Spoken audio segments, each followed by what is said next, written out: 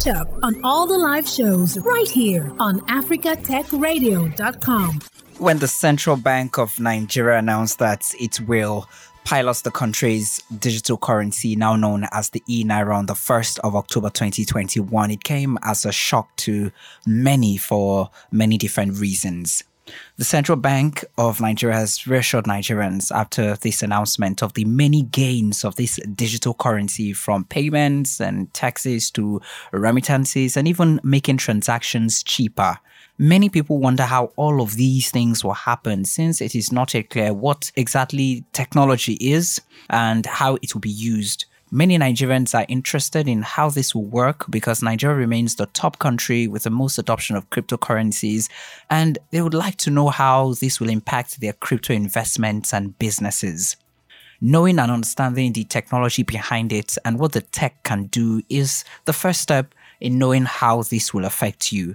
Let's take that first step together with the blockchain developer and Information System Lead Auditor and the founder of a decentralized social interactive marketplace service platform called SOMIDAX, Mr. Victor Oyemi.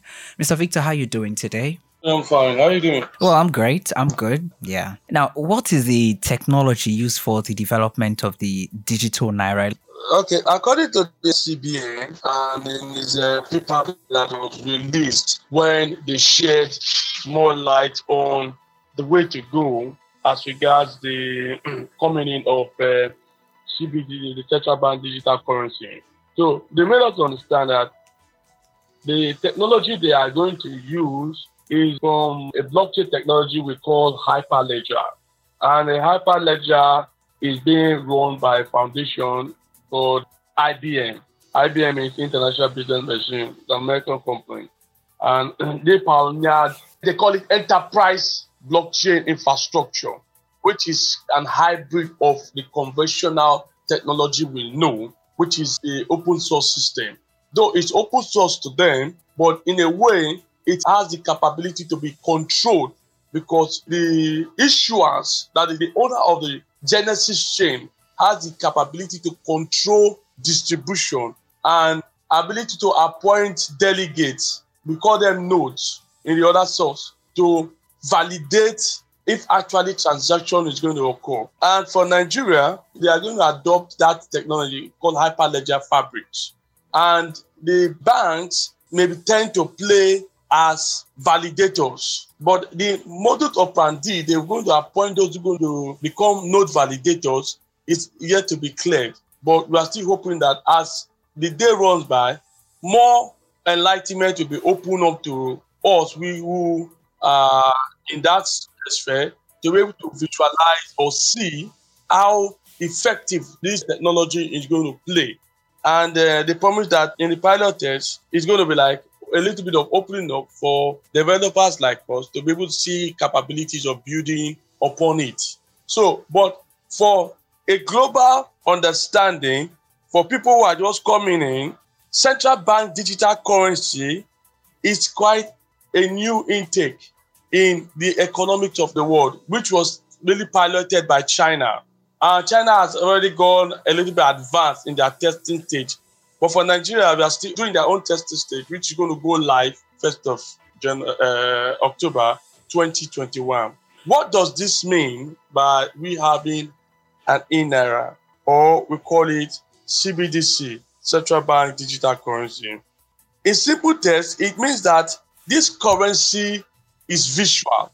It's no longer going to be the paper type that we used to have. Most of, or majority of all, will be made to have what they call an encrypted cryptographical wallet. It's quite different from the normal wallet that you have. Maybe when you're having all these mobile apps like Flutterwaves, like you have mobile apps like Carrywise. The one used for payments. This one, yes, the one used for payment is going to be distributed. And they may make us to be able to download a receiver. That receiver is your wallet, which is compatible with the eNaira. And through that wallet, you will be able to spend. Now, if your wallet is domiciled in a bank, that is bank control, that means your bank will issue you a wallet in addition to your account number. that wallet will now be your account number in the bank. So when you want to receive this eNaira, the bank, like what they've already passed to the banks to develop such infrastructure. Because if you remember, they just abolished direct sales of Forex to the local black market. So once all this infrastructure comes into play, you will have it in your bank account. Then you will now access that Naira from your bank account in terms of when you want to use to pay goods and services, where you start using what they call contactless payment system. So in a nutshell, we may gradually see a reduction in the physical Naira. So now, using this technology, the hyperledger what they are using, they will also have what we call node delegates, which will be represented in banks. Why this is so is that for every transaction, they will also validate if actually the transactions is coming from the central bank. It is not corruptible in Naira because of the built-in infrastructure X hashes that will be embedded in this Naira. It's just like for every banknote that we have security imprints. That's why you're able to know that this one is correct Naira, this one is fake Naira. If you pick out to 1,000 Naira now, because 1,000 Naira or 100 Naira is synonymous. If you look at the notes properly, you will see central bank inscribed authenticity. That authenticity is what we use to validate if actually we are receiving from the bank is correct Naira. Sometimes if some of us who are going to pay money into the bank, they will also use that money, the money. They'll pass it one kind of light, something to use maybe blue light or something to validate if actually it is correct money. So that kind of technology is what is now going to be embedded in the visual form. So sorry for cutting you short, but can we actually tell now if there will be any difference between the Naira we spend online and the eNaira or the digital Naira when it comes into circulation or into use? The difference is just in the environment in which they occur. In the environment in which the eNaira occur is in the visual form. So if you look at it, for example, now you get an alert on your phone, and when you open it up, it gives you the inscription note that you have receiving an e-coin. That e-coin, you cannot have it physically. It resides domiciliary in the visual form. So you can only be able to access it through approved encrypted wallet, which has the capability for you to pay.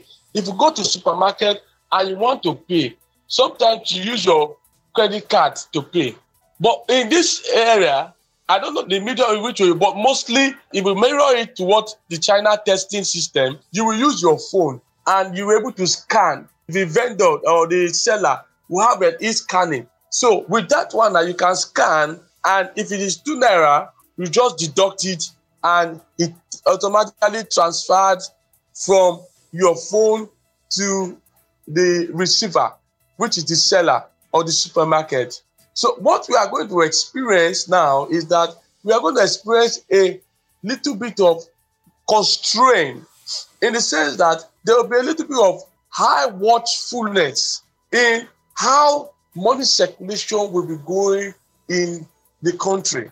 So let's look at the difference between the digital currency, the eNaira, and cryptocurrencies, because a lot of Nigerians have invested in cryptocurrencies, different cryptocurrencies, and some of them, it's their business, some of them, it's now an investment. What's the difference between these two currencies, and what effect will the start of this eNaira have on the cryptocurrencies of Nigerians? The basic difference between the eNaira and the conventional currency is that one has high degree level of control. It is being run by a closed chain.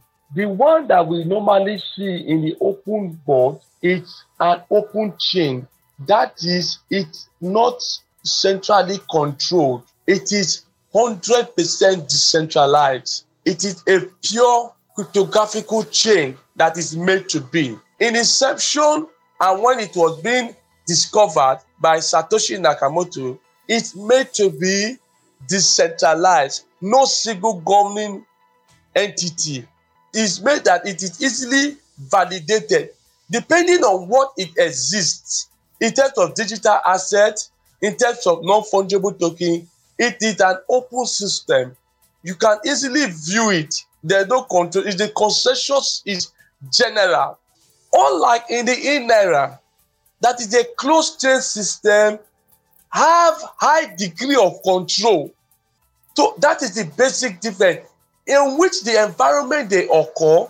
One occurs in a decentralized world, while the other one occurs in a more centralized system, a closed chain. Because of time, I would have loved to expand it, but we will have maybe some closed section or so, those who are interested, to know how these two operate and how best you were able to validate which one you are in. Those who are investing in the open chain system like SMDX, Bitcoin, Ethereum, XRP, those who are investing in those ones, they are running a global decentralized blockchain infrastructure whereby it is not centrally controlled. That's why you can be in Nigeria and interact with somebody as far as New Zealand. It's an open world system. But in the CBT, in the government control system, it's a little bit closed. In as much as they say it's a little bit open and transparent, but from the technology they are going to use and what I have looked into it, there's a degree of control because it is government. Interesting. Now, for those who have invested in other cryptocurrencies like SMDX, Bitcoin, XRP, Ethereum, what would you say to them now? Because some of them are afraid, some don't know what is happening, and they're thinking, okay, so what happens to the investments I've made in cryptocurrencies? What would you say to those people now? From my own point of view, from my own point of research, and from my own perspective, I see harmonization because human wants are unlimited. I see in the future what they call harmonization, and what I see interoperability, ability for the eNaira to able to communicate with other existing digital currency. Because whether you like it or not, the world is moving into an Internet of Things. The advanced world is migrating, which will going to be controlled or powered by artificial intelligence and driven by machine learning, big data and data curation.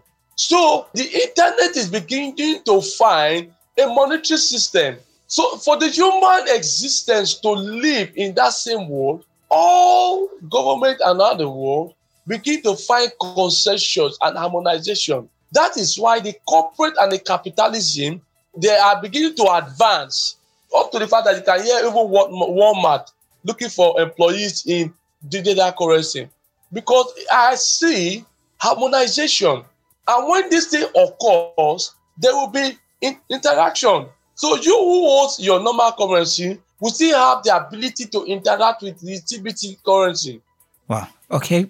Now let's look at But how they think, I don't really know. Okay. But I'm just only telling you on quote because this is an open system. So nobody will not go and write me in the newspaper as Victor Oyemi said. Victor Oyemi said on quote, based on his research and understanding, that he sees harmonization in the near future between the government currency and the existing cryptocurrency. Okay. So that there will be a free open market system. Now let's look at the issue of financial inclusion, the issue of remittances, especially money coming in from abroad into Nigeria, the issue of payments, and even the central bank has mentioned the issue of, helping the value of the Naira. Now, do you think this whole plan of introducing the eNaira, the CBDC in Nigeria would in any way impact all of these things I've just mentioned, from remittances to payments, transactions, and even the value of the Naira? Like I said, for Nigeria, every CBDC is going to be pegged one-to-one to existing Naira. So what you will still be having is that your CBDC will still be pegged to the dollar value. Remember, the Americans are still working to advance their own eNaira. So we will still be expecting the dollarized value coming into existence, such as when the China yen is coming into existence. So what, like I've already said before, in terms of harmonization and interoperability, Nigerian Naira should have ability to communicate.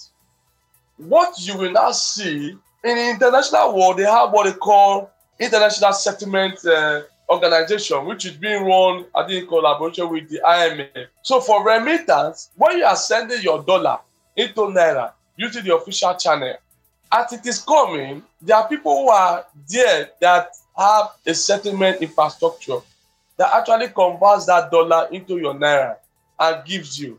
Manually, is Bureau de change. So when you receive your dollar Naira in Nigeria, you take it to Bureau de change to give you the Naira value.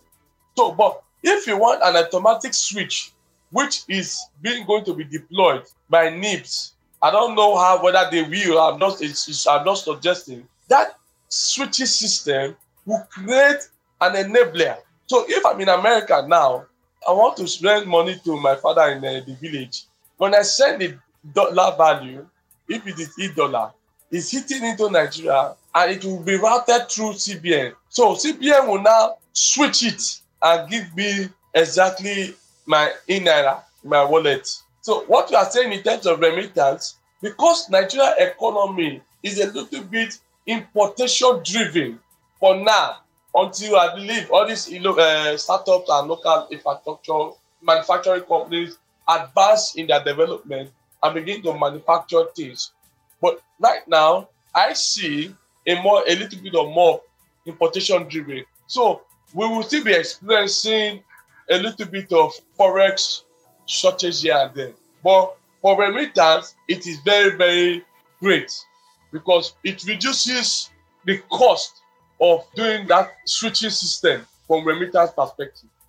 Now, are you of the opinion that Nigeria should have settled her problems, like insecurity, improved well-being of the citizens before starting this giant project? And what impact do you think this will have on the people and the businesses in Nigeria? I mean, the ordinary people and the small businesses in Nigeria. We have so many issues that we need to settle here in Nigeria. And we need to ensure that, first and foremost, the government have their rights to try to find solutions to ensure that we do not go into recessions, we should not go into insurgents, we should not go into things that are not good for the economy of the people. So, like I rightly said, Nigeria has so many problems to deal with. But you see, the government are finding ways to provide solutions.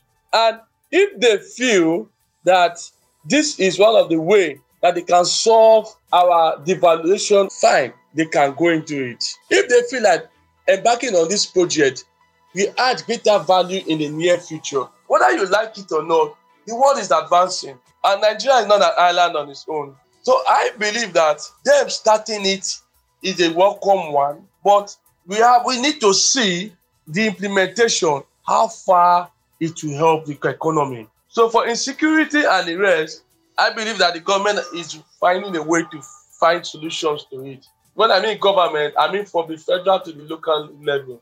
Okay, now South Africa, Ghana just announced September 2021 for the pilot of their own digital central bank digital currency. South Africa, Tunisia, just like Nigeria and a few more African countries, there are different stages of the development and deployment of a digital currency.